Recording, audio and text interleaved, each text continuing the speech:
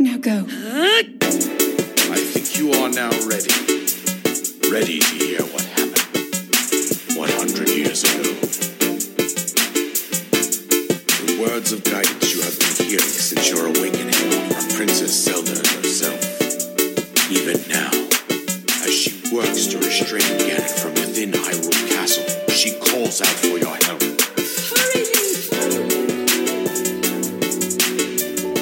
Hello and welcome back to the Comics to Console Crusade. This is the podcast where Pat, Joe, and I comb through my extensive yard sale acquired retro video game collection to discuss the best and worst of comic book oriented video games. And today's featured game is...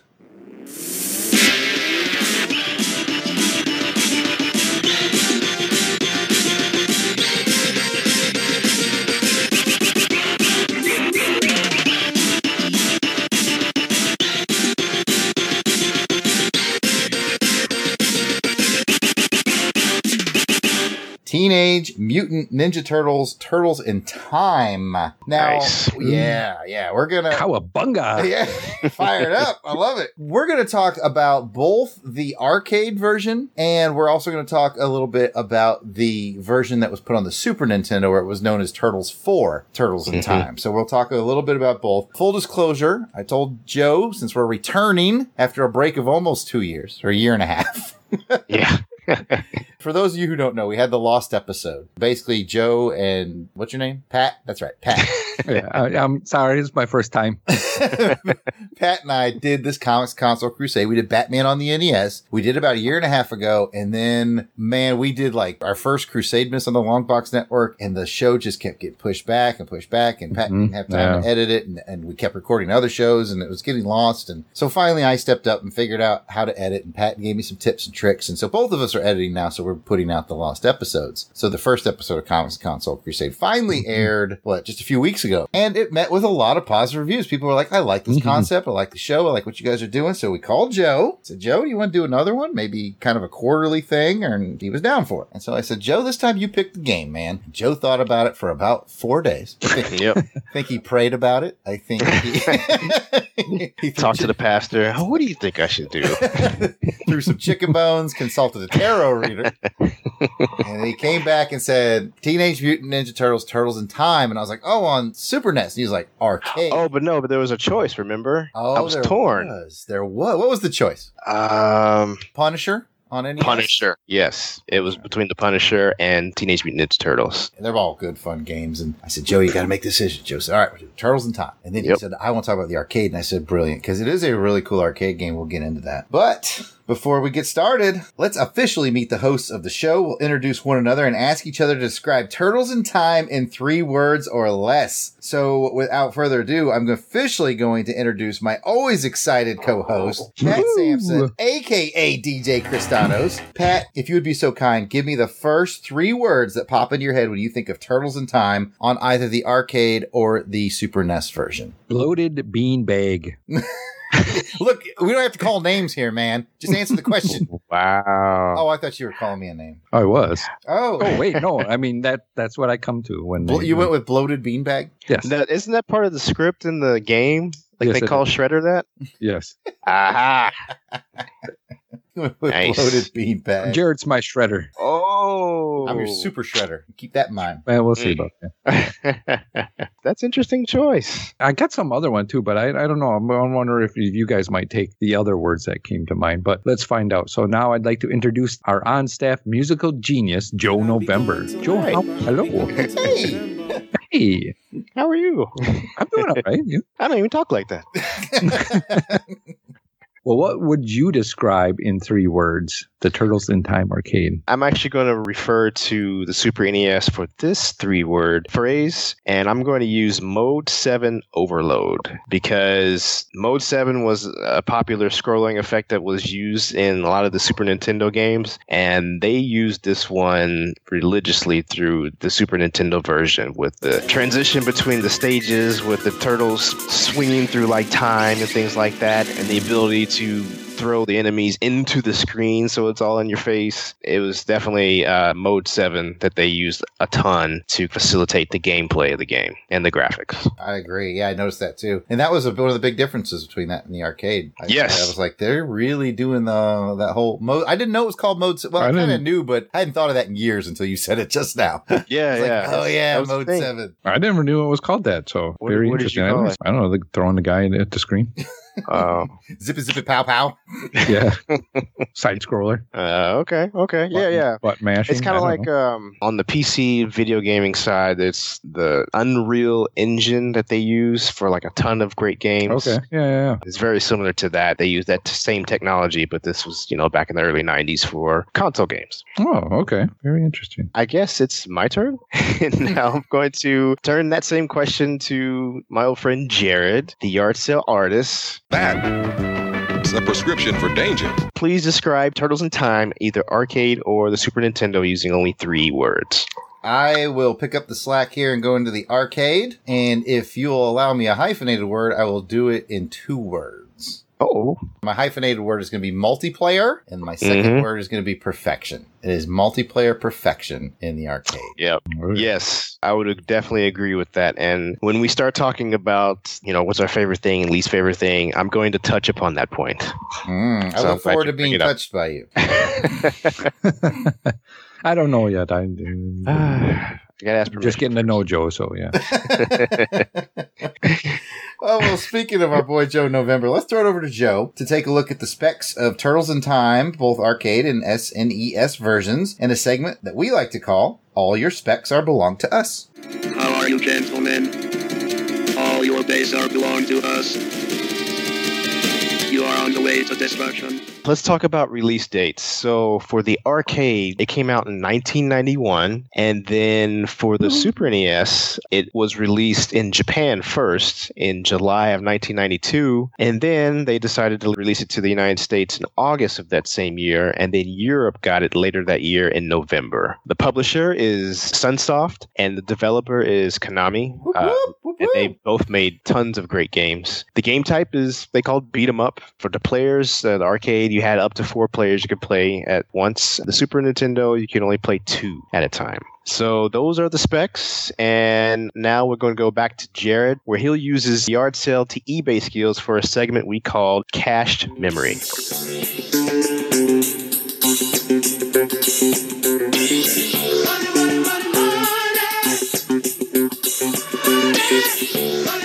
Thank you, Joe. Yes, I use my yard sale to eBay skills to go on to the eBay and look at the value of this game. And as usual, I will do it in 4 sections. I'll tell you what the value of it is when it's loose, just having basically the cartridge, what it's like when you have the whole game complete. We're talking box and manual, and then factory sealed, still in the shrink wrap. And our bonus 4th one is what it would cost you if you tried to track down an actual stand-up arcade one from, as Joe said, 1991. So the loose cartridge still does pretty well in the secondary market. It's about a $40 game. Wow.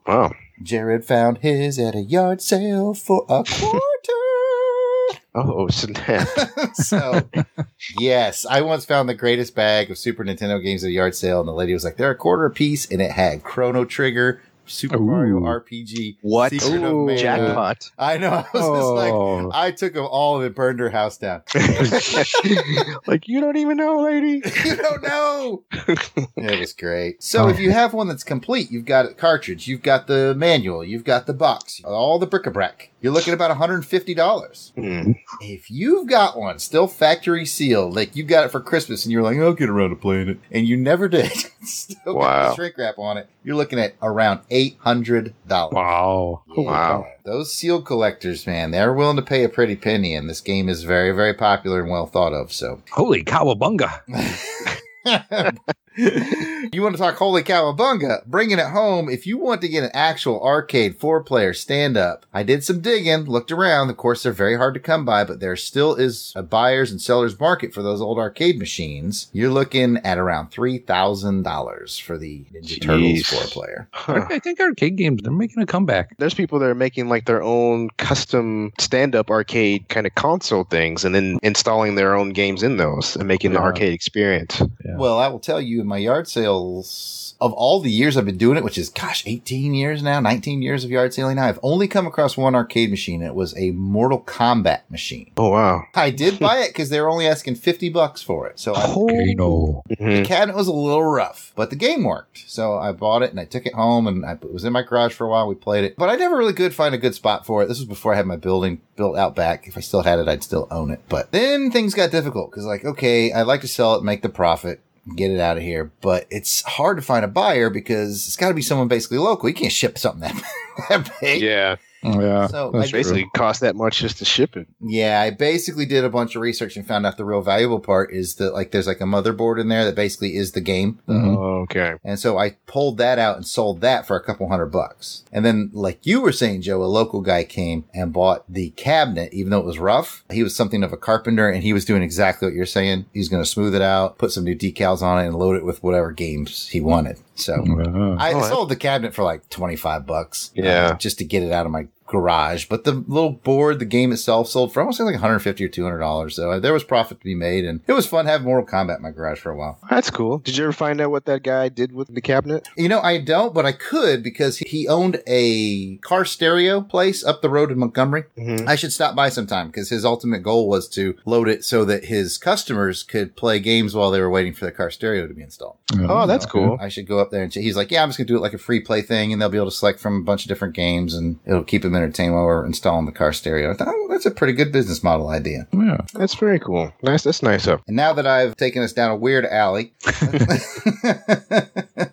now that we've got all the pertinent info hashed out, let's take a quick podcast break, and we'll come back to talk about the gameplay of Toidles in Time. Nice New York bebop and rocksteady accent. Okay, I'm going to do the promo now. Really? Finally. Okay, let's do the promo. What do you mean, let's do the promo? I'm the one who has to do it. Well, get on with it then. Okay, here we go.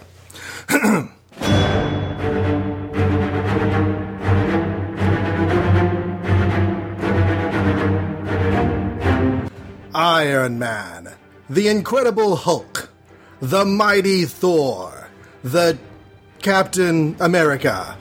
Wow, being dramatic there, aren't we? Do you think it's too much? Should I back off? No, you're fine. You're good. Okay. You've seen the Earth's mightiest heroes in the Avengers franchise of films. Now you can enjoy the stories that have inspired those films through the magic of comic podcasting. Magic of podcasting? You sure about that one? Well, yeah, because, we're awesome. Like, magic. Only without actually seeing any magical things. Just go with it. Okay. Don't forget to tell them what we're actually doing on the show. Oh yeah, okay. So join Lily Wilson, the awesomest teenage comics fan in the world, as her father takes her through all the early comics that feature characters from the Avengers franchise of films. And some that aren't in those films yet, but will be. Because we started with Ant-Man before he had a full film. Oh, well, yeah. And don't forget Spider-Man. He's not like an Avenger, but he's there. Oh, okay. So, maybe it should be that feature characters that have been, are currently, or will one day be in the entire Marvel Cinematic Universe. Better. And where should they go not see this magical podcasty goodness? New episodes can be found... Do I have to do the voice? Yes, you do. Okay. New episodes can be found at the Complete Marvel Reading Order website, cmro.travis-starnes.com, and clicking under the Podcasts tab. Or on iTunes by searching Complete Marvel Reading Order, or just search for the name of the show itself. Dad, don't you think we should actually say the name of our show? Oh. Yeah, Avengers Inspirations Podcast. Listen and stuff. Yeah, good job, Dad. Thank you. And welcome back from the break. We hope you enjoyed that promo from a friend of the show. Now let's talk about the gaming experience of Turtles in Time. We'll discuss the game in the following categories: graphics, game design, enjoyability, favorite thing about the game, least favorite thing about the game, and we'll wrap it up and give our final verdicts and rate the game on a scale of 1 to 10. So let's get to it. The first topic is graphics.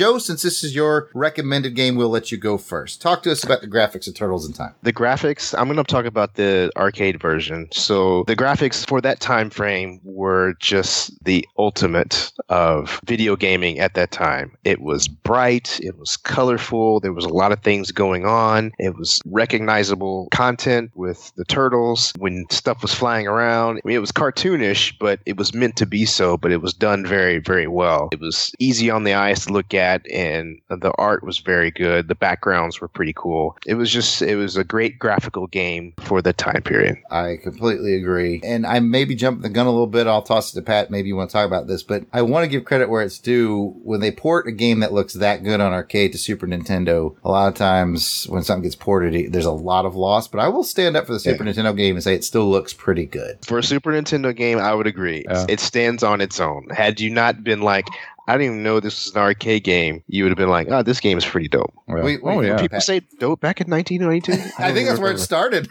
That's probably where they did. Pat, what do you think, man? Oh, I totally agree. I was looking at it from the Super Nintendo version, and it definitely, graphic-wise, held up. I remember playing it in the arcade a lot here and there, but definitely on the Super Nintendo, graphics were just really, really nice. And, it had that, like Joe said, it had that cartoon feel to it, which is great because it's iconic. It had those vibrant colors, and those colors stood out on the Super Nintendo. Mm-hmm. What about you, Jared? Same as you guys. Both versions are good. You can get spoiled by the arcade version because it looks so polished, but again, the Super Nintendo looks great. And like Joe said, if you never played the arcade version, you just got the cartridge for your SNES, you'd be like, this game is dope, as the kids say. It's a good game for a sleepover. It is. Yeah. We should have a sleepover. A bunch of guys sleeping over. Oh, yeah. Let's do that. Got your night shirts and your bowler hats. If you don't, I got them for everybody. Well, on that creepy note, let's talk about game design.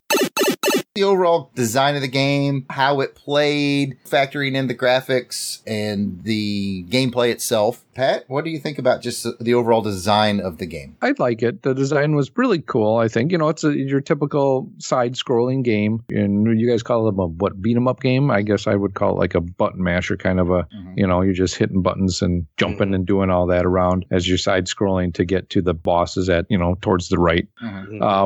Being it's Turtle in Time, once they started going into time, it got a little awkward, a little weird, but it was all right. You can't expect like a really extravagant story from an arcade port to Super Nintendo, but not bad. Yeah. I totally like it. I think it's, even you one or two player, you can play the game just fine. It's a good, 40, 30 minute if you're playing really good. Yeah. It's a good time waster. And that was one of the things that people who reviewed it would say, that the game doesn't take that long to beat.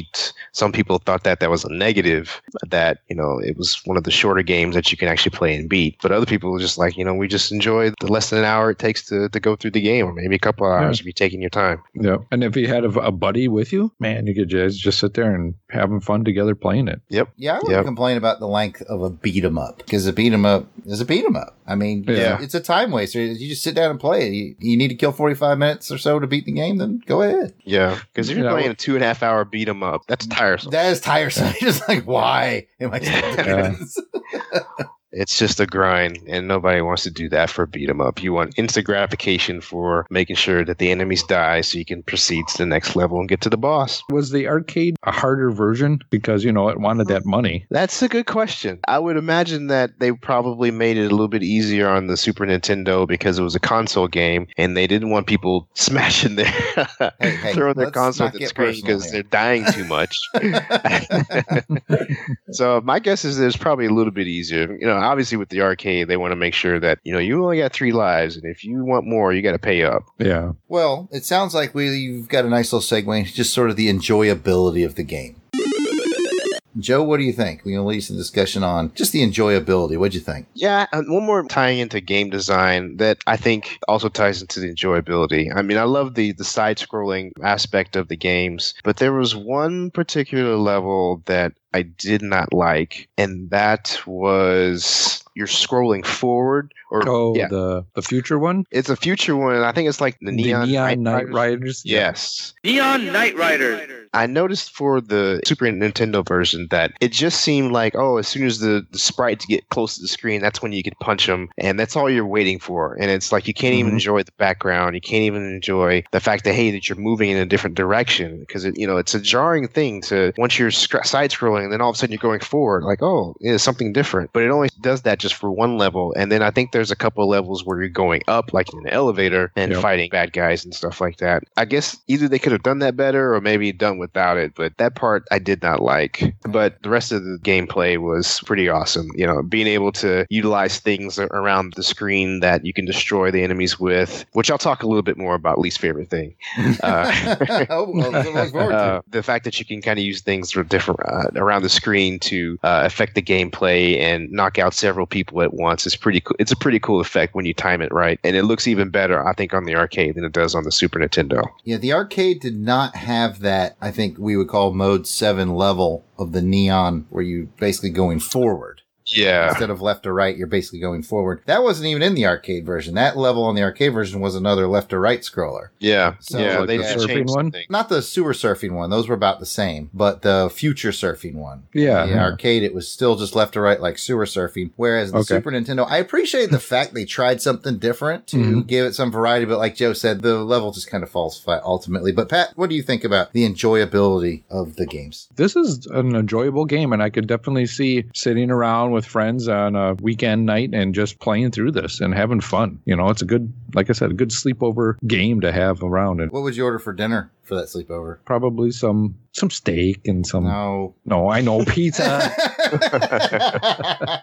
You sit around with your pizza and you got your everybody's got their own 2-liter. Yeah. No, it should be chicken wings. That would be awesome. Yeah, that'd be good. No, you gotta have pizza. Clean up the controllers.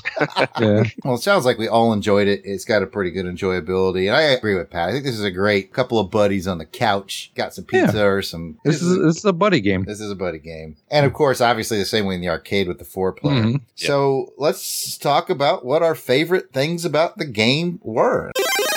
Pat, what was your favorite thing about the game? I like seeing the turtles. I like seeing the characters. And it's been a while since I've gone through this game. So I was like, I need to do a little more investigation on the turtles again. And just seeing all these wonderful characters that are there and that you can beat up and have fun with. Joe? My favorite thing about this game, I'm going to talk about the arcade version. It basically just deals with co-op. When you have arcade games where you have multiple people playing together for a common goal, even if you're just, you throwing quarters in at the same time, you guys feel like you're doing something together, and it could be total strangers, and you're connected. You're connected in some way into a greater goal, which I think is very cool. So I love the co-op portion of this game. It brought out a lot of great things about the gameplay, what you can do with other players, what you can do against the enemies, and things like that. A great time overall with games like these. I remember playing this game, the first Turtles game. I think I fell in love with that. It was like I just could not stop playing that game just because it was so fun to play with other people. It was a great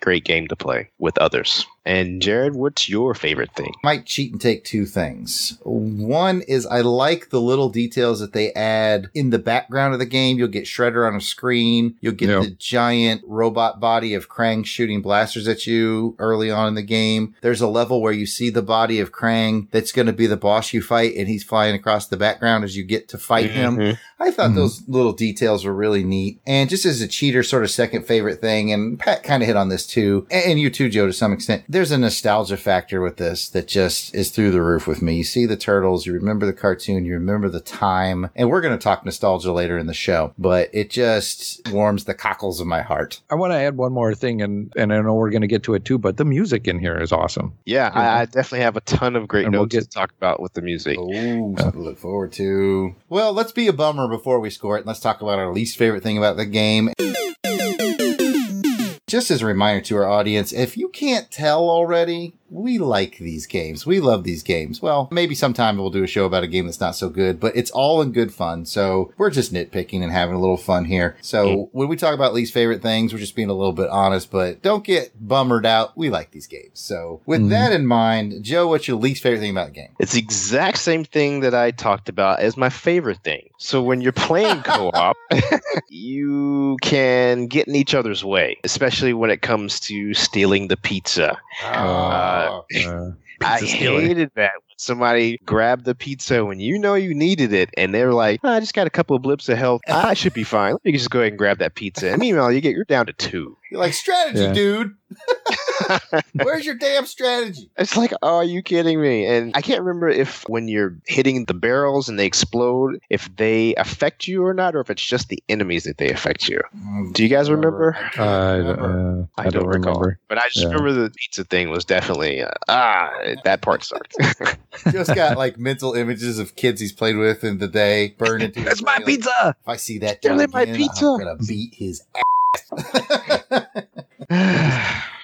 Pat, while Joe simmers down, Pat, what was your least favorite thing about either the arcade or the Super Nintendo Turtles, or maybe it was in both? Joe brings up a really good point that I didn't really think about, but man, that could be really frustrating. But I'm going to say the least favorite thing, I didn't like I called them the football stone guys. Gosh, they were a pain in the butt. The Warriors, the Stone Warriors, I believe that's what they call them. Well, the funny part is that at the credits, when you look at them, they go through each of the characters, and it looks like a bad 90s sitcom, like they're getting action and then they pause it. Yeah. And I think it lists the name of that particular enemy at that time. I must have missed but it's that spelled like WORRIORS. Warriors. That's weird. Yeah, so it didn't translate well from, I don't know, Japanese to English, maybe? I don't know.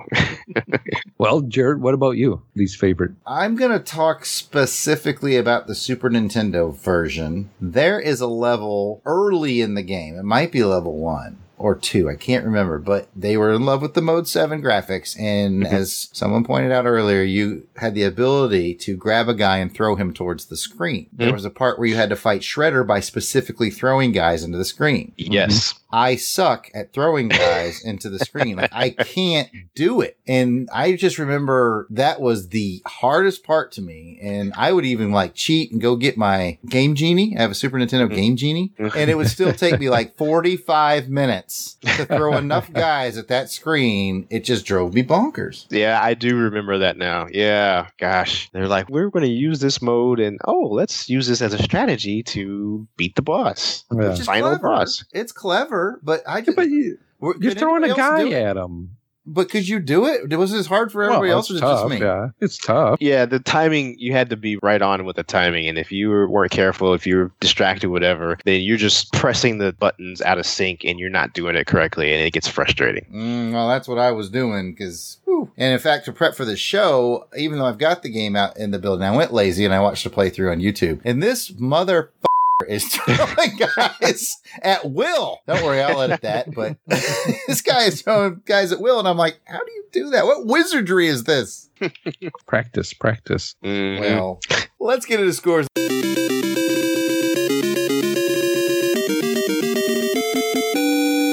Let's rate this game on a scale of 1 to 10. And once again, for the audience, 5 is average. I know a lot of scoring things say, well, if you get less than 7, then it's not even good. No. Around here, 5 means it's average, which means it's okay. So don't get hung up on that. So 5 just means it's okay. 10 means it's a dang near perfect game. 1 means we don't like it. So score this bad boy out, Pat. I am going to go above average. Mm-hmm. I'm going to give this game 7. Going 7. Going 7, yeah. Do you have separate scores for arcade versus Super Nintendo, or you just feel like it's a 7 either way? I'll go 8 on the arcade because of the graphics and the playability with, 3 other people. Yeah, being able to play all 4 turtles is pretty Yeah. cool. What turtle would you choose? Ooh, good question. I know my answer, but what do you think, Joe? I'd always go with Donatello because of the reach. Same. Yeah. If I couldn't do Donatello, I would go with Leonardo. He's my favorite turtle overall. Yeah. I'd like Leo with the sword. I'm always a 2-sworded kind of guy. Yeah. You can walk down the street with 2 swords. Mm-hmm. Yep. Yeah. I have no problem picking him and throwing him across the street. Gotta get that timing. Shell shocked. Joe, what do you got? 1 to 10, and you can do 2 different scores like we Yeah, this is definitely a 2 varying scores for me because of the different gameplay types for this particular game. I give the arcade version a much higher score. I'm giving it 8.5. I just loved everything on the about Longbox Crusade Network. Yeah. Wow. I don't know how I feel about that. We frown upon halvesies on this network, man. Halvesies. Better not let that out. That one's going to be all over. Going to be mad if he hears this. Oh no. But just to make it more mad, let's let it slide. 8.5 it is, Joe. Which is ironic because I was giving it a 7.5 for the Super Nintendo. I think we got a new rule here, Pat. Only Joe can give halvesies on the Longbox Network. I was not aware of the rules, so that is my fault. No, I love it. I love the fact that we've got this one guy who gets away with it. Oh, goodness. But yeah, those are my scores. So you went 8.5 arcade, 7.5 on home console. Yeah. All right. I'm going to be very similar. Of graphics, and you could only play 2 players versus 4. Yeah, that 2-player thing does hurt the home console version. I would give the home console version I'm torn between a 7 and an 8. You know, if I was anybody else, I might go 7.5. I'll give it a nostalgia bump. I'll give it an 8 for the Super Nintendo, and I'm going to give the arcade a solid 9. That's a dang near perfect game, in my opinion. Oh, you see it, you just like, it's just like, oh, you just want to go put quarters in it and play. You hear it while it's waiting for somebody to play, go, Cowabunga. Cowabunga. It's calling to me. That was the thing you would always hear is just a Cowabunga all the time. It was one of those things, too, in the arcade where, like, they would have little catchphrases if something happened to them. Like, you got caught in a bubble, you'd be like, does anyone have a pen? And stuff like that. And you're like, oh, that's cute and clever until, like, the 14th time. I was like, shut up. Yep, that's true. So there you have our scores. It sounds like we're between 7 and 9 range. So as you can tell, folks at home, this is a solid game. Enjoy it and have fun with it. But you know what? It seems like we forgot something. I know what it is. Let's throw it over to Joe November, our on-staff musical genius, to talk about the music in a segment called Superconductor.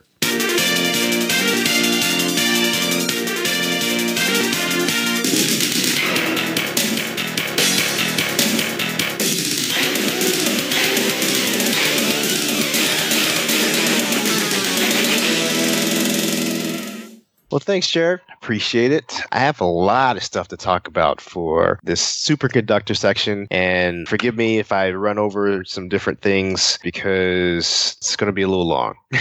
It's going to be a little long. So show unto itself. Yeah. So let's talk about the music. The original composers for the game's soundtrack were a couple of Japanese fellas. Let's see if I'm going to butcher these names. There was Matsuhiko Izumi, who is a veteran in video game music, and I think he has his own band. He's done a lot of different games. So he worked with Konami, so he did like Metal Gear 2, Solid Snake, different games like that. And the other guy, I think he worked on the NES version, was Harumi Ueko, who he also produced a lot of games during that time. And he did stuff like Gradius 3, he was on Metal Gear 2, Solid Snake, Tiny Toon Adventures, even worked on the Teenage Mutant Ninja Turtles Tournament Fighters game. He was sound producer for that particular game. So those guys, they came up with the melodies for this particular game as well as the soundtrack for the arcade. So very, very talented individuals. There is a place where you can download all of the Teenage Mutant Ninja Turtle soundtracks. The website, it is downloads.khinsider.com. And that website has not only video game soundtracks, but like anime soundtracks and different, maybe even obscure movie soundtracks as well that you can just download. You can sign up and pay like $19 a year or something like that, but you have unlimited access to all these different original soundtracks and things that you probably wouldn't find in the States. There would be more in Europe and Japan and things like that. But yes, you can download all these cool Teenage Mutant Ninja Turtle soundtracks and listen to the original soundtracks of these games, both arcade and NES. So the internet is a powerful tool. The people who post stuff like that are just awesome. They also released kind of like an official kind of like all-star compilation album soundtrack for Teenage Mutant Ninja Turtles, and this was sponsored by Konami, and it was called the Konami All-Stars 1993 Music Station of Dreams. Dreams. And it was published by King Records in 1992. So they definitely wanted to make some money off of this game. It felt like there was enough musical star power to make some money off of that.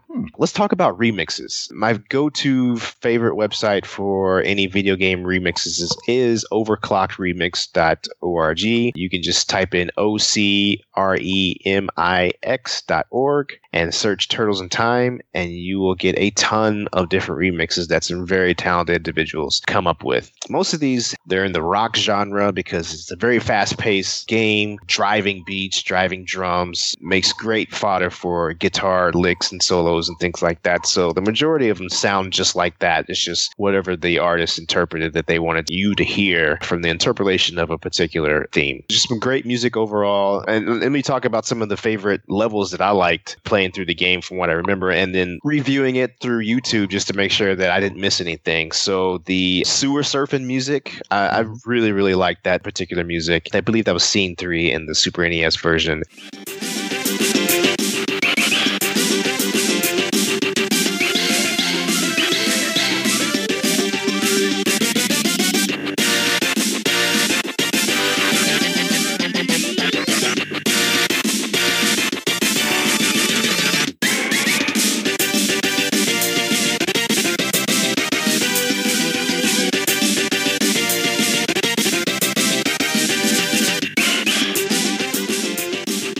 And then when you go into the Neon Knight Riders, the level that I didn't like as far as the gameplay, absolutely love the music. I thought the music so awesome.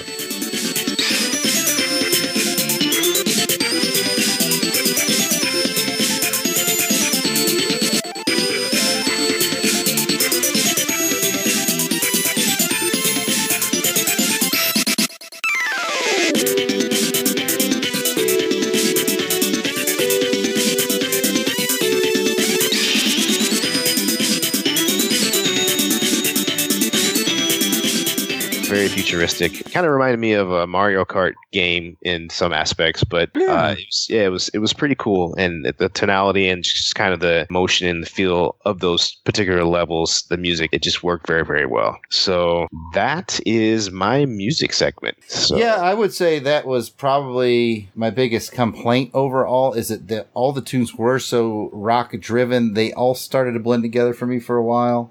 But I will agree with you. I think the futuristic one stood out a little more to me because I was doing my homework. There's a guy on YouTube who did a playlist of all the music. So I listened to it straight through. And after about 3 or 4 of those rock tunes, I was like, okay, I got it. Yeah. But it's still very high energy. And if it's your kind of music, then yeah, totally. Yeah. You know, that classic Teenage Mutant Ninja Turtle theme, you know, that's pretty rocky kind of, you know. Yeah, you're right. You're right.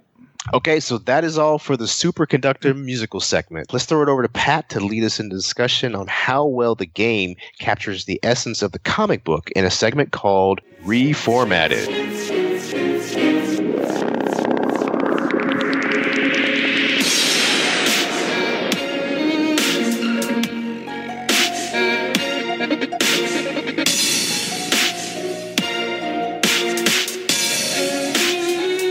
All right. Well, thanks, Joe. Let's go ahead and talk a little bit about the comic. So, have either of you heard of Teenage Mutant Ninja Turtles, the comic book?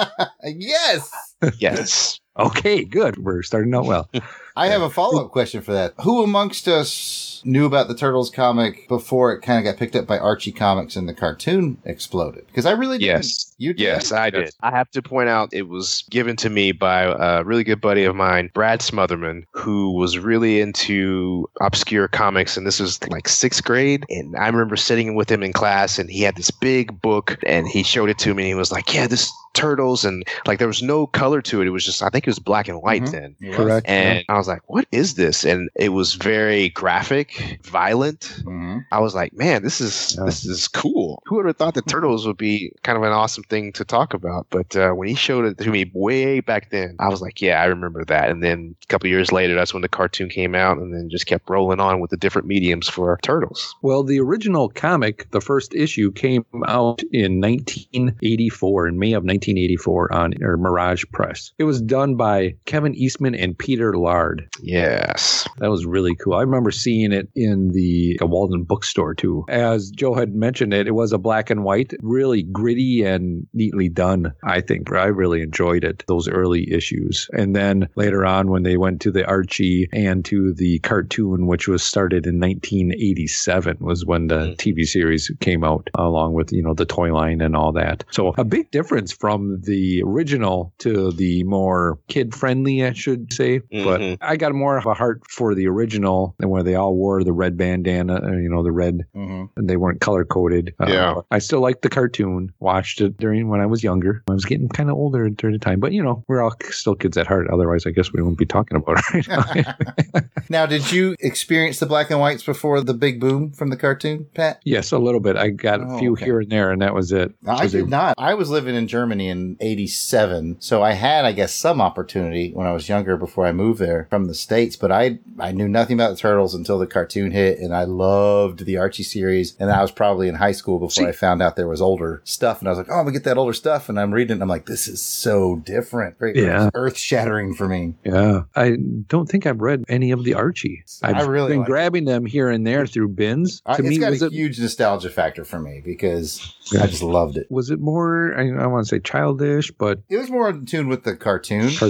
Okay. Yeah. And I got to be honest with you, I like that era better. That might be heresy amongst comic book fans because... Oh, no, everybody's got... I respect the originals. You have to respect the original stuff. That's where it started. But I like them better with more distinct personalities, the different colors, so it's easy to tell who's who. That's where I got on board. But I still respect the original stuff. Not reading the Archies, so I was kind of wondering, if I went back there, you think I would enjoy? Is there stories going on? Are there continuations? Is there... Yes. That's what I kind of liked. There are big story arcs and continuations. The first few actually follow the cartoon. They're sort of adaptations of the cartoon, but then they branch off into original stories. They get really good. Knowing you the way I do, I think you'd like it because you like Gru and you like Usagi Yojimbo. And it's in that kind of vein where you're not taking it too seriously. I mean, it ain't Frank Miller's Daredevil, Although the two are connected. It was hinted at the same ooze that created Daredevil got in the sewers and created the Turtles. What? Yeah. Well, and they say that when they did it was kind of meant to parody a couple of the popular comics in the 1980s. One was Daredevil, New Mutants, Dave Sims, Cyberus, and Ronin. Yeah.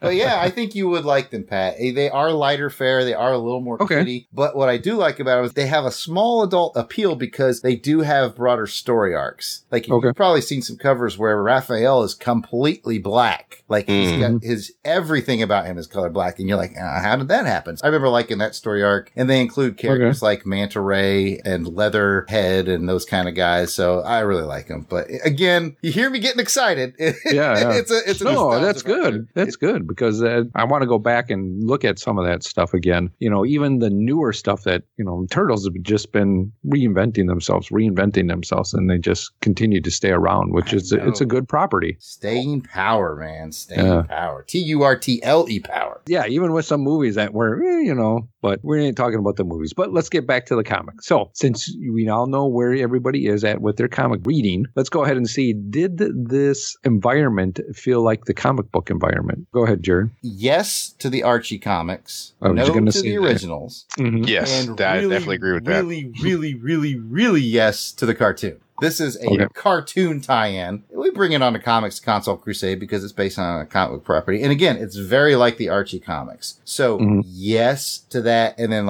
Joe, go ahead and sound off on the original stuff comparison. Yeah, with the originals, it was definitely, like we said, a lot grittier. It was a lot more violent. It wasn't very kid-friendly. I think they even cursed a little bit. It was a long time ago, so I'm trying to recall. But yeah, they used some vulgar language on a couple of things.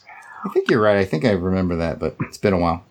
So what do you guys think of the villains? Do the villains make sense? I remember that there were some villains that I just wasn't aware of. I think either they were tied to the show or tied to the movies, because I do think there was some links to the second Turtles movie, Secret of the Ooze. So there were some that I did not recognize, but most of them were easily recognizable. Krang, Shredder, Bebop, and Rocksteady. Baxter Stockman. Yeah, who reminded me of The Fly, Goldblum version. It's funny how they reinvent, because Baxter Stockman had this robotic armor in a more recent version of Turtles. And as I was watching this playthrough to prep for the show today, my 4-year-old was watching it and he said, "Who's that?" I said, "That's Baxter Stockman." He goes, "But where's his armor?" I'm like, well, they change over the years, son. Interesting history of the Turtles It really is. and how things have changed, and they reinvent themselves for that time. They've never fallen off. I've got a 12-year-old who was into Turtles when he was little and still kind of is. I got a 4-year-old who's into this newer version. You're right, Pat. I would say Turtles is rapidly moving into the same league as like Scooby-Doo. That cat has been hanging on since the 60s. True.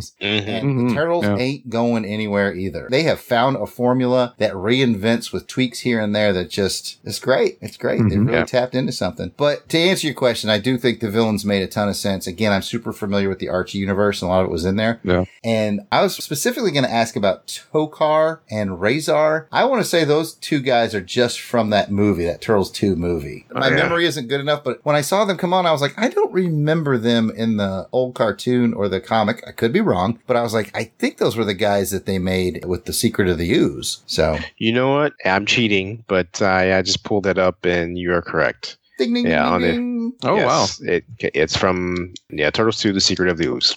Yep. Good job Their on those original internets. characters from that movie. Mm-hmm. Well, let's get back to talking some comics here again. And I think some of the other questions I got, you guys have kind of already answered it in one way or another. So, the look of it, you guys continue to say that either it's an Archie look or it's a cartoon look to it. Yeah. But let's get to, does it make you feel like you're the character when you're playing it? Joe? Oh, yes, definitely. The playability and the distinction between the 4 turtles, they each have their own style. Mm-hmm. And that was something that was very distinctive. It draws different people to particular turtles to make them call them, okay, this is my favorite one because he plays like this, or he has this weapon, or he has that weapon. And that's cool to me. So I'm just going to play with that one. I always envy the people who loved Raphael because I thought it was the stupidest weapon to have. And it was close melee range combat type thing for all the characters, but you did not have any reach with Raphael. That's why I love Donatello. But you see, I think Raphael, he's a little more armored kind of guy, so he can take a beating very well. Interesting. Great point, sir. What about you, Jared? I definitely feel like I'm playing the Archie comic or the cartoon, especially in that arcade version. Like we said, you got 4 people, 4 turtles. God bless the guy who got Raphael. My wife's favorite turtle is Raphael, so she's the one that would pick him. Why does she choose Raphael? Do you know? As she said? Yeah, we've talked about it before. Because this is his attitude? Yeah, this is what our romance is based on, honestly. I'm a Leonardo guy. I grew up a Michelangelo guy because I like the fun guy. But as I got older, I went Leonardo because, as you guys know, I teach leadership classes in my day job, and leadership of your peers is the toughest leadership. So I respect the heck out of Leonardo for taking that hard job. Plus, you know what? 2 swords, right, Pat? Yeah, 2 swords. Yep. So I like Leo, but when Turtles came out that age, when we were probably 12 or 13 when it really hit big, and she just liked that attitude. Raphael was a big default favorite because he had that tough, wisecracking attitude. So yeah, she liked his tough, wisecracking attitude, whereas it always kind of grated on my nerves because he was always challenging Leonardo. And I'm like, dude, back off, man. But it's different personalities making the world go round. They had to move the plot along with some conflict. So that's how it usually is. Yep. You got to have the conflict. Mm-hmm. What about you, Pat? I definitely think I like playing as a character too. I just remember I'm a Leo guy, so I like the swords. Although, I'm a Scorpio. Yeah. I saw that one coming. Mikey and Don, Roth's he's that cool kid, you want to be like, but bad boy. Yeah, he's the bad boy. That he was. Well, I think now that we've got some comic to the game comparisons all figured out, let's take another quick podcast promo break. And when we come back, we'll talk about our memories of this game and bring the show home. Hey, Jared, I have a question. What's up? Well, I've been a part of the Longbox Crusade for about a year and a half now. Yeah? Well, that's not a question, man. I know, I'm getting to it. That was called Build Up. Like I was saying, I've been with the Longbox Crusade and I have gone out and represented the show faithfully. That's still not a question. I'm still building up. I was wondering, could I be a part of the official promo? There's this great promo for the podcast that airs across podcast land, and it has Pat Sampson, the founder of the show, you, the art cell artist, and your brother Jason, aka Weasel Skull. But it doesn't have me, Delvin Williams, the Dark Web. Could you ask the guys if they would let me be a part of the promotion, since you were the one who invited me onto the show? Well, not to be a Mr. Quick to correct, but that was at least 2 questions. Still, I guess I'll ask. Let me go talk to the guys, and you stay here. Okay, great. Thanks, man.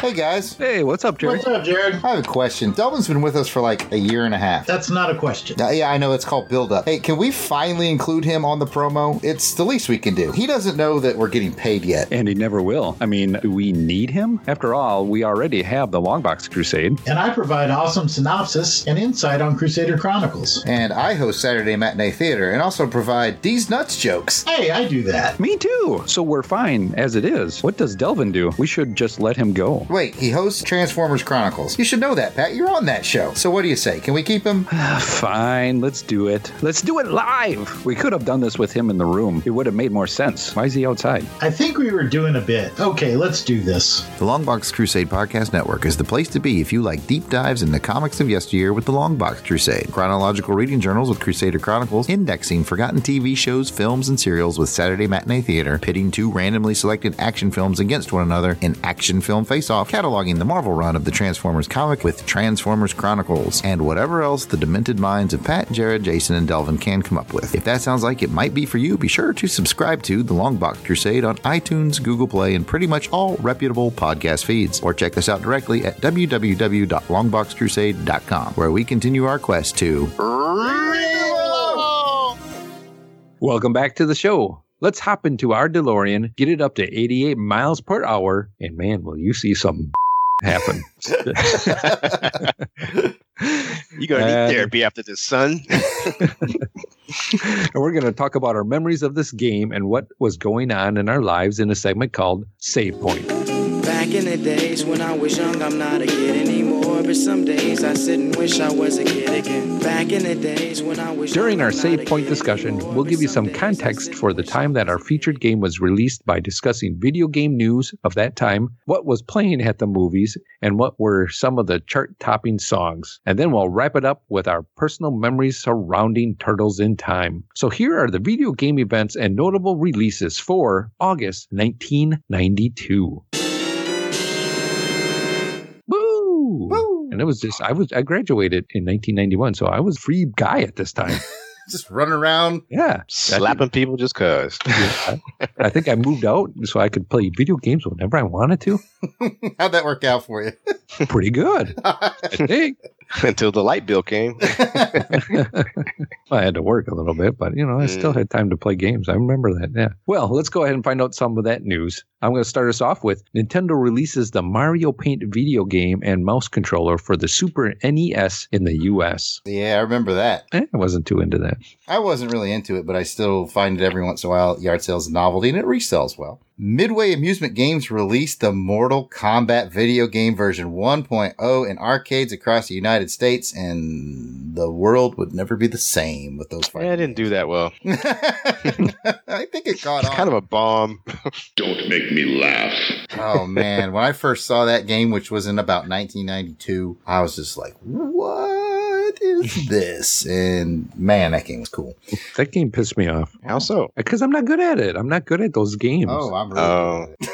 I'm not good at these combo-y games. It makes me mad. I still have many of the finishing moves from that game memorized. I was decent at fighting games, but it just wasn't my thing. Mine was role-playing games and sorcery stuff. You too. Should start a club. We should do an RPG club. Ooh, yeah. We talk RPGs. Ooh, maybe I'll pick Welcome an to RPG Cast. In today's episode, I gained level 3 with Trusty Paladin. Oh, save us, Joe. What's the next news event? I'm going to save you with a cool one. So Nintendo releases the Kirby's Dream Land video game for the Game Boy in the US. So I never was really into any of the Kirby games much at all. So I probably passed on that when it came out. He's a cool character, but he just wasn't cool for me. I think when he was new, he was sort of soft and fluffy and pink. And I think a lot of us were like, it's a girl game. But man, you play those in retrospect, they are excellent games. The whole Kirby series is very good. Well, top-selling Super Nintendo video game for the month in the U.S. was Street Fighter II. Great Oh, game. man. Yeah, Another everybody game I was don't playing like. that game. Not me. I suck at it. I'm good at that one too. Speaking of top selling games, the best selling Nintendo Entertainment System, the OG Nintendo, for the month of August 92 was Tecmo Super Bowl. That's another fun game. Oh my gosh. Seriously, that is how I learned the game of football by playing this game. There's no lie. I think I'm there with you. How to play football with this game. You know what? Guess what? I sucked at that too. Yeah, I suck at it. What? Oh man! First-hand experience. That was definitely a sleepover game with a couple of my buddies, David Garr and Brian Redmond. We spent multiple weekends just playing an entire season overnight, waking each other up when it's your turn to play, so you can finish the season and then go into the playoffs. So like 7 a.m, somebody's playing in the Tecmo Super Bowl after we started like 4 p.m. Now I played more regular Tecmo Bowl, so I have a question for you about this Tecmo Super Bowl game. Is Bo Jackson still the most powerful video game character of all time in Tecmo Super Bowl like he was in original Tecmo Bowl? He was powerful, but there were other powerful players as well. I know I played mostly with San Francisco, so Joe Montana, he could toss long bombs and they were always caught. Nobody fumbled his passes. Marcus Allen can go all up and down the screen and just chase anybody except for Bo Jackson. Nobody caught up with him. Video Bo, most powerful video game character of all time. Yeah, he was cool. Okay, so let's talk about the top-selling Game Boy video game for that month in the U.S., Super Mario Land. I did play this game. I did like this game a lot. It was definitely, anytime you had Super Mario anything back in the day, it was going to make tons of money. And this was no exception. Let's see. Top-selling Lynx video game in the U.S. was Steel Talons. Got nothing. Lynx was a myth to me. I never... I heard about it. I own one, and it never gets played. Yeah. So I don't know anything about Steel Talons. But I do know about the Sega Genesis. And I also know that the Sega Genesis was definitely the home for sports gamers. So it had come to no one's surprise that the top selling video game for August 1992 on the Genesis was NHLPA Hockey 93. And man, they had about a bazillion different sports games on the Genesis. It was a sports game lover's machine. And I did like those hockey games. It's popular even to this day. I think there even people still have tournaments on this game. I have, I don't remember which version I have, but I have an NHL something. It might be 93 on Sega CD. And man, that is a go-to game for me because it's just like the other one, except it's because it's a CD. They've got like real crowd noise and stuff like that. So the sound is better. Okay. Oh, that's cool. For the Sega CD? Wow. Yeah. Very cool. Very cool. All right. Let's talk about other obscure handheld games that I never had. The top-selling Game Gear video game for the month is Outrun Europa. Yeah, it's like Outrun with the little red car, except your tracks are now in Europe. Yeah. Nope, probably saw it in Nintendo Power or something. That was about it. Game Gear Power. Game Gear Power. It wasn't a magazine, it was a booklet. A little pamphlet with like one staple in it. So the top-selling TurboGrafx 16 game was Cosmic Fantasy 2. Cosmic Fantasy 2. I bet that's worth a pretty penny. It's an RPG, isn't it? It is. Cosmic Fantasy. I saw a movie on Cinemax called Cosmic Fantasy. Ooh, yeah. I can't remember what happened to my TurboGrafx 16, but I still got some games. So either it's at my parents' house yet or somewhere. I have to dig it up. That's cool, man. Nice. Yeah. Let's go ahead and hear about the top 3 grossing films of the time.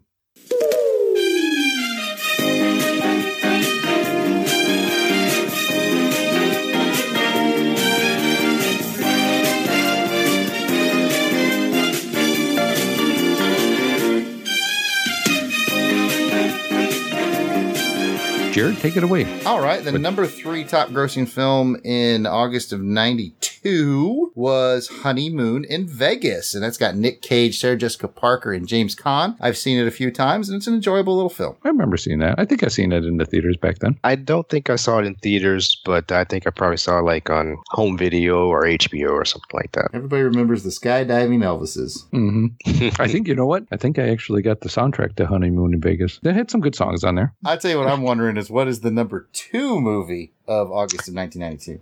I am glad you asked that question. So the number 2 movie of August of 1992 was Single White Female. And this was a drama thriller movie that starred Bridget Fonda and Jennifer Jason Leigh, Steven Weber, and Peter Friedman. I don't think I saw it in theaters, but I think I saw it on HBO as well. It's probably one of those movies where it's like, I'd like to see it. The plot doesn't do it for me. But the budget to create the film was $16 million, but it made $48 million in the box office. Moving on to better movies, what was the number? Well, the number 1 movie at this time was Unforgiven. That's a Western, I think. Yes, it is. It won Best Picture that year. Yeah, it did. Was it Morgan Freeman that was in that with him? Yes. Richard Harris, Gene Hackman, Morgan Freeman. There you go. It's good. I probably haven't seen it in, 20 years. I need a refresh on that. But it made, God bless, it made almost $160 million in the box office.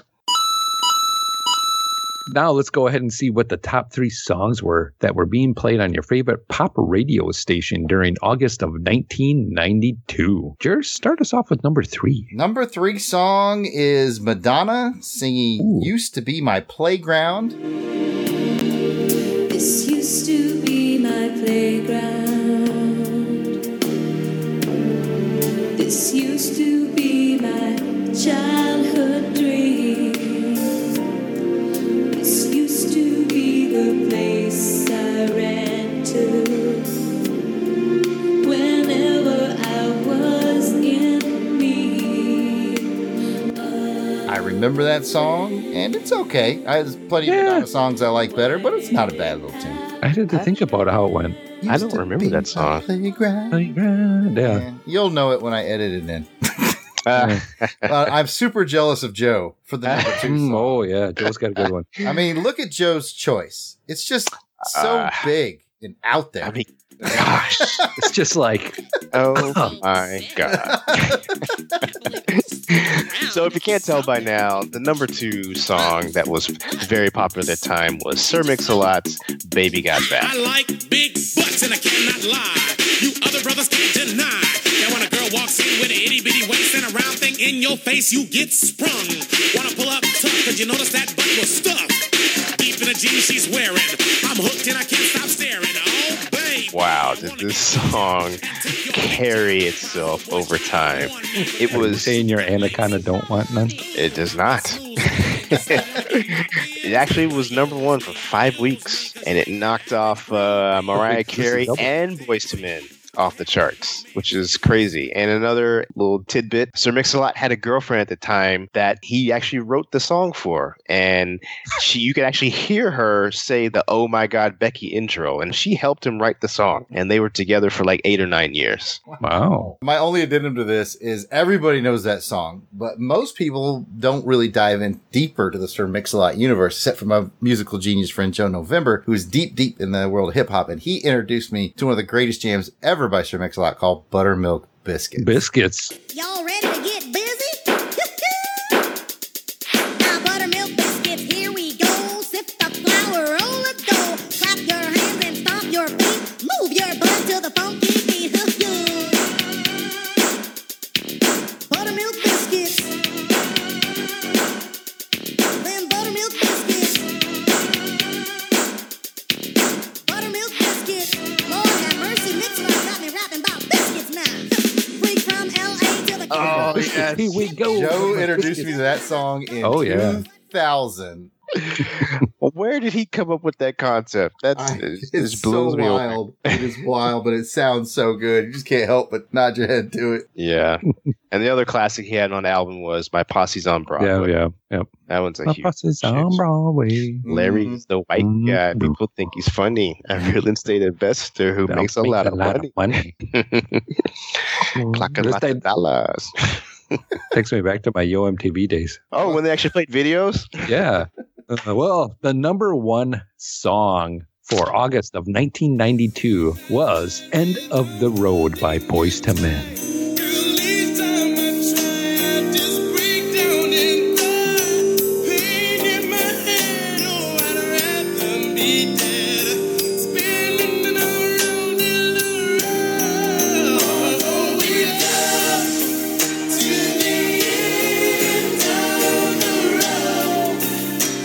I can't let go. It's unnatural. Oh my gosh. Everybody, every talent show, somebody was singing this damn song. Everybody thought they were Let's go. It's unnatural. You belong to me. I belong to you. Now break it down, guys. Break it down for the boys. Girl. You know, Oh, we're getting my close to goodness. the end of the road. Joe was trying to figure out how to get out of here. Are we going to need to go back? Sell. You know, baby, it's up to you. I don't need no backseat driver. Just tell me, where you want to go when we get to the end of the road? He's still going. He's nonstop. That was a great ballad You know, if for that time. If memory serves me, is that the one that wasn't actually on either of their major albums? You had to get it off like the Boomerang soundtrack. Well, there was that one song that wasn't on Cooley High Harmony or Boyz II Men 2. I think the only way to get it was the Boomerang soundtrack. Boomerangs. You might be right about Was that. it Boomerang or was it the It was Boomerang. More Money? No, it was definitely Boomerang. I remember that. But yeah, you're right. I think it was just off the soundtrack and not off one of their main albums. Yeah. I'm surprised you didn't know that, baby. Didn't Dracula come out at that time? Yeah, that's in that ballpark. Yeah, because this was like right before my junior year in high school, around this time. And so I guess we're getting to the next segment, talking about standout personal memories. Good job, Joe. There you go, Joe. All right. Speaking about standout personal memories, anything on your mind, Joe, that you want to tell us about surrounding? Let's see, August of 92, yeah, I was starting my junior year. I was deep into band and basketball and just learning the hip-hop culture back then. Such an odd time, especially where I grew up in Kentucky, because we didn't really hear anything or get anything until like weeks after it was released. I do remember that Dr. Dre was pretty popular back then. The Chronic. Everybody loved listening to that and bumping that. Jared? August 92, I just moved. I'm the son of a military man. We were at Fort Bragg, North Carolina. We just moved down here to Fort Rucker, Alabama, which I still live here to this day. It's like a black hole or something. But yeah, I just started this new high school down here, kind of getting to know all the new folks. And it was a very pleasant time in my life. I started working at the Army Aviation Museum on Fort Rucker. What a great job for a high school kid, you know, just work at a museum. And that was pretty cool. I have very fond memories of my high school times. What about you, Pat? I was out of high school at this time, just starting my first year of being out. I was out on my own. I got an apartment with two other guys. On my own. Yeah. This isn't how love was supposed to be. On my own once again. Working hard and spending the money. Where were you working? Remember? Oh boy, washing cars. Please play car washing. Hey man, I made some pretty decent money. Yes, you can. You can beat an Indian chief if you play a card, according to the song. And just got to work and work. Yeah, but that's where I was. I think just hanging out with friends, you know, out of high school and starting to become a big boy, hitting the real life there. Nice. Having sleepovers with the turtles. Mm-hmm. Hell yeah. That's excellent. I'm glad we all have positive memories that time, except for Joe, who was in a time warp and couldn't get things until weeks after they came out. Yeah, that's how I was back then. I was in rural Alabama, man, and I guess you don't know what you don't know, right? So maybe That's true. Maybe things were coming out I had no clue about. Yeah. I do remember being a young adult and people were like, oh yeah, we had this and we had that and like this came out. And I remember during that time frame it was just like, I heard about none of that stuff. It just felt like I was in a fishbowl, man. That's one of the things I really loved about being in the military is just that exposure to other people and other cultures that really, really helped open my eyes to the world that we live in and just wasn't just what I knew in small town Kentucky. Well, that's cool. And you know what? As we bring the show to a close today, we've got to give special shout outs to our Crusader Club members. These are the fine folks that are now entered into our quarterly drawings to win free swag. That includes lots of different stuff. We're talking DVDs, CDs, These Nuts, comics, arts, prints. You've heard the spiel before. We give away a lot of stuff. A lot of nuts stuff too. You know what? They also get discounts from my online store, which is theyardsaleartist.bigcartel.com. So if you need some original artwork, stop by and see me. And of course, you get early access to special long box episodes. So these are the fine folks that are reaping those benefits and giving some much appreciated support to the show. Dave Collins. Blast It or Stash It. Gene Hendricks. Ivan the Collector. Ivor Evans. Hey, I know this guy.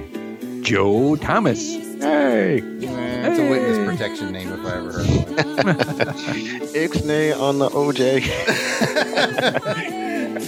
Maxwell Traver. Mr. Lobotomy. Ross Michaud. Ronald Went. Tim.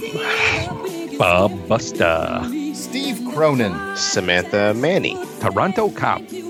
And if we missed anyone on our list, we apologize, but keep in mind we record these episodes well in advance of release, so if you're a recent addition, we should be adding you soon. But still, no worries. You can just let us know that we missed you by sending an email to contact@longboxcrusade.com. We'll get it straightened out. You might be asking yourself, how do I become a Crusaders Club member? Well, Jared, how do I? Well, I'm glad you asked, Pat, because it's simple. You just head over to patreon.com and search for the keyword Longbox Crusade. For as little as $1 a month. Is that a typo, Pat? No, it's not, Jared. I can't believe it. Jeez, $1 It's a month? crazy. Whoa.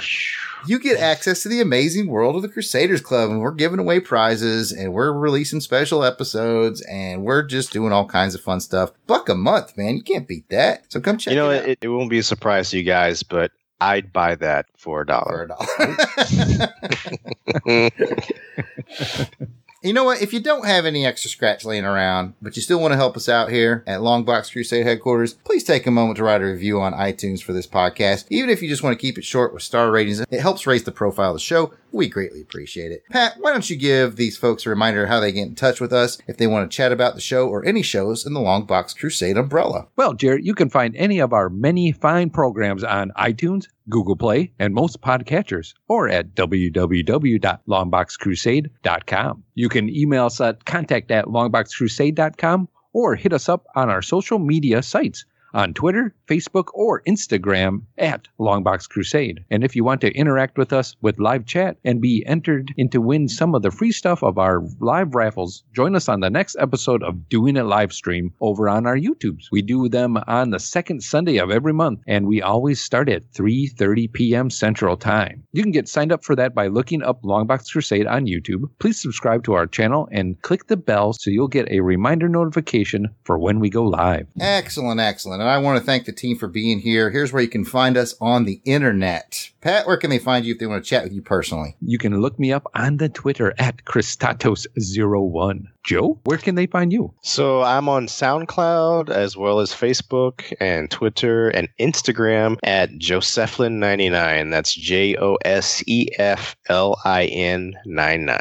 And you can find me on Twitter or Facebook or Instagram at Yard Sale Artist. And seriously, folks, check out that SoundCloud because Joe does some really cool stuff. Thanks, guys. And hey, if you're one of our podcast maker listener friends, if that made any sense, fellow podcasters would have probably been shorter. Anyway, if you're one of our fellow podcasters and you're like, hey, you know what? I could use a really cool intro theme or outro theme or something like that. I'm betting you could hire this man to get you something really cool like you hear on our show. Yes, sir. He accepts money.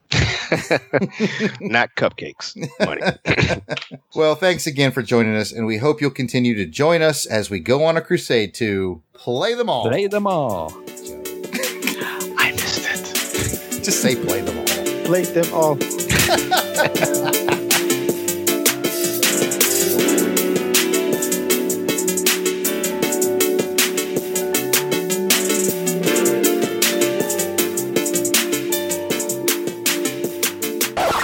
Sorry, my wife was yelling at me. Oh, that's what I heard. I couldn't tell if that was something in my house or... I'm trying to podcast. That's the best part. I'll bring up the chicken from the freezer later.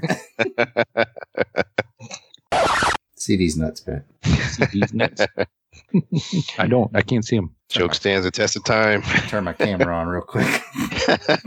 No. Welcome to Mix-a-Lot Cast, episode 1. What's the safe word? Safe word is pineapple. Apple. It's mode 7. It's mode 7. Maybe you go for a little seafood and you get some clams or something like that with the shell or something. You can on the half shell. Yeah. I took it too far. I took it. All right, you're fired. Pat's no longer on the show. It's just me and Joe from here on in. Okay, good. Bye. See you guys later.